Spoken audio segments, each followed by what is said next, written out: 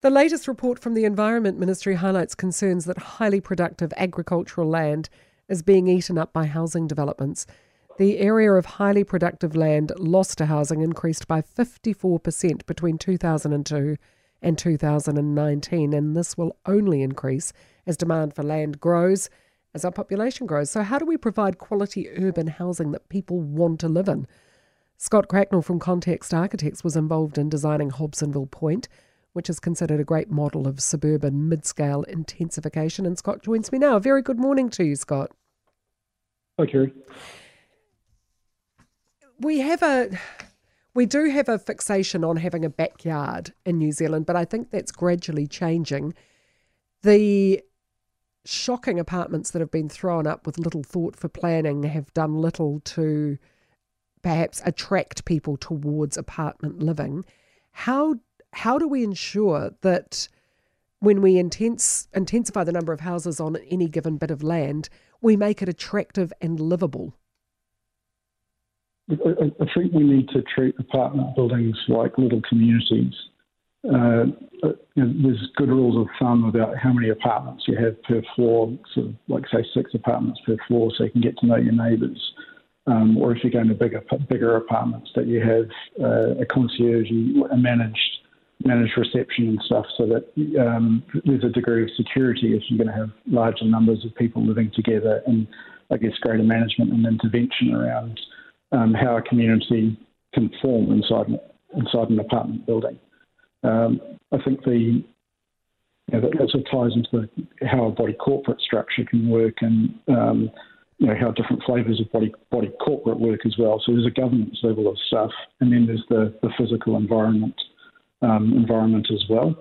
I really think the big thing is sort of stepping back from individual buildings is about where we're putting the density. Yeah. I do think unitary plans open things up, but we've had the hurdle of heritage overlays kind of in central city, where actually some of the best transport and connection opportunities are. I don't know if this has been talked about all this morning, but there's a national policy statement around urban development that's been issued by the government. It came into force August 2020, and this is something that is looking quite good for building a bit more flexibility into what developers can do, and kind of pushing for higher density within central areas. Yeah. So that's I guess it allows you to go to 6 stories in what is currently a single family zone, but where you're within proximity of transport. And I think that's really the key thing, is that where you've got good transport connections, we need to be able to build more density there. And then, we can create sort of thriving, vital communities around these transport hubs, and give up some of the land that we're not actually using for housing, we're just using to house cars. Part of the NPS is they're taking away minimum car parking requirements. So it allows a developer a little bit more flexibility around what mix of car parking they use for a particular development in a particular place. But with the parking, it seems that, and especially when you look out towards South Auckland, they're putting the cart before the horse. Like, they've put the houses there before they've put the transport networks, which leaves people pretty much isolated and abandoned.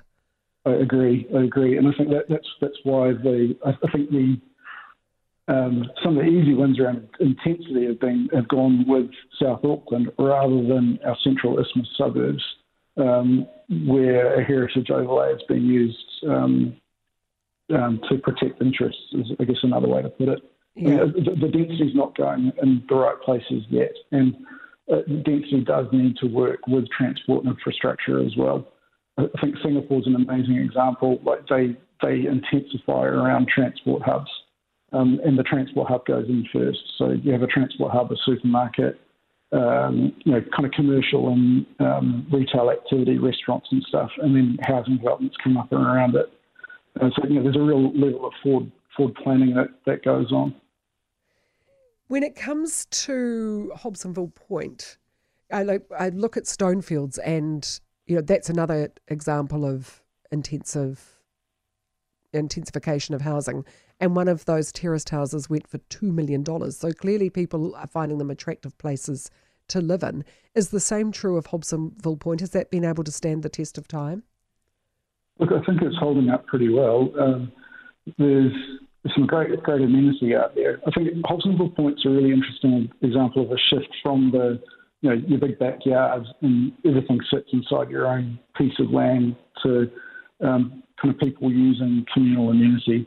There's a really good sort of series of parks and I guess walkway and cycle connections around the place that means that people can cope with a smaller yard size and still have kind of good quality outdoor space and recreation opportunities as well.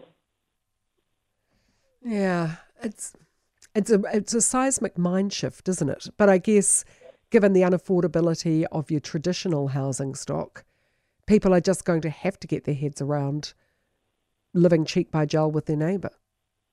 Yeah, I think we need all types of housing going on in different places across the city. So you want to be able to really intensify in the centre where you're close to work and close to activity and events and things, and then we should be able to taper down towards the edge. And I think there's still a place for suburban living as well. Yeah.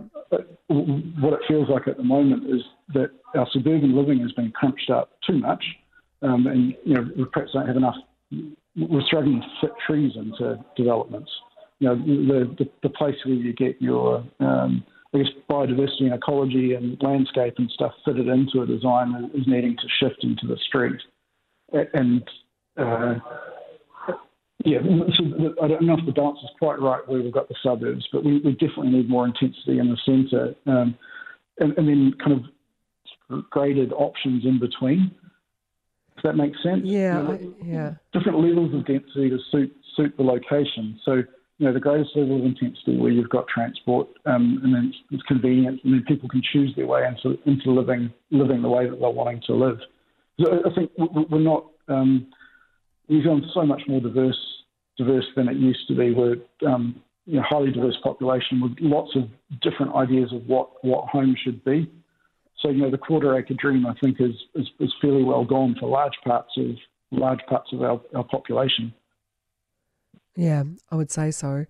What rules should there be when it comes to building, intensive housing projects? Look, I think for intensive housing projects, it's all around the quality of design and kind of integrated design. You can't just do one bit when you're going to an intensive development. You need to be thinking about kind of the landscape, ecology, the wider environment, so urban design, and then into the architecture. It all needs to be considered together. So I think there needs to be a really strong focus on kind of urban design review and design quality right the way through the construction process as well. We need to be able to have really high quality, well built buildings that make apartment living attractive. I think the Unit Titles Act is another piece as well. Like the governance of higher density living needs to be really looked at to ensure that isn't a hurdle. That isn't a hurdle to people living in more intensive development as well. Nice to talk with you. Thank you, Scott. News Talk ZB 17 to 11.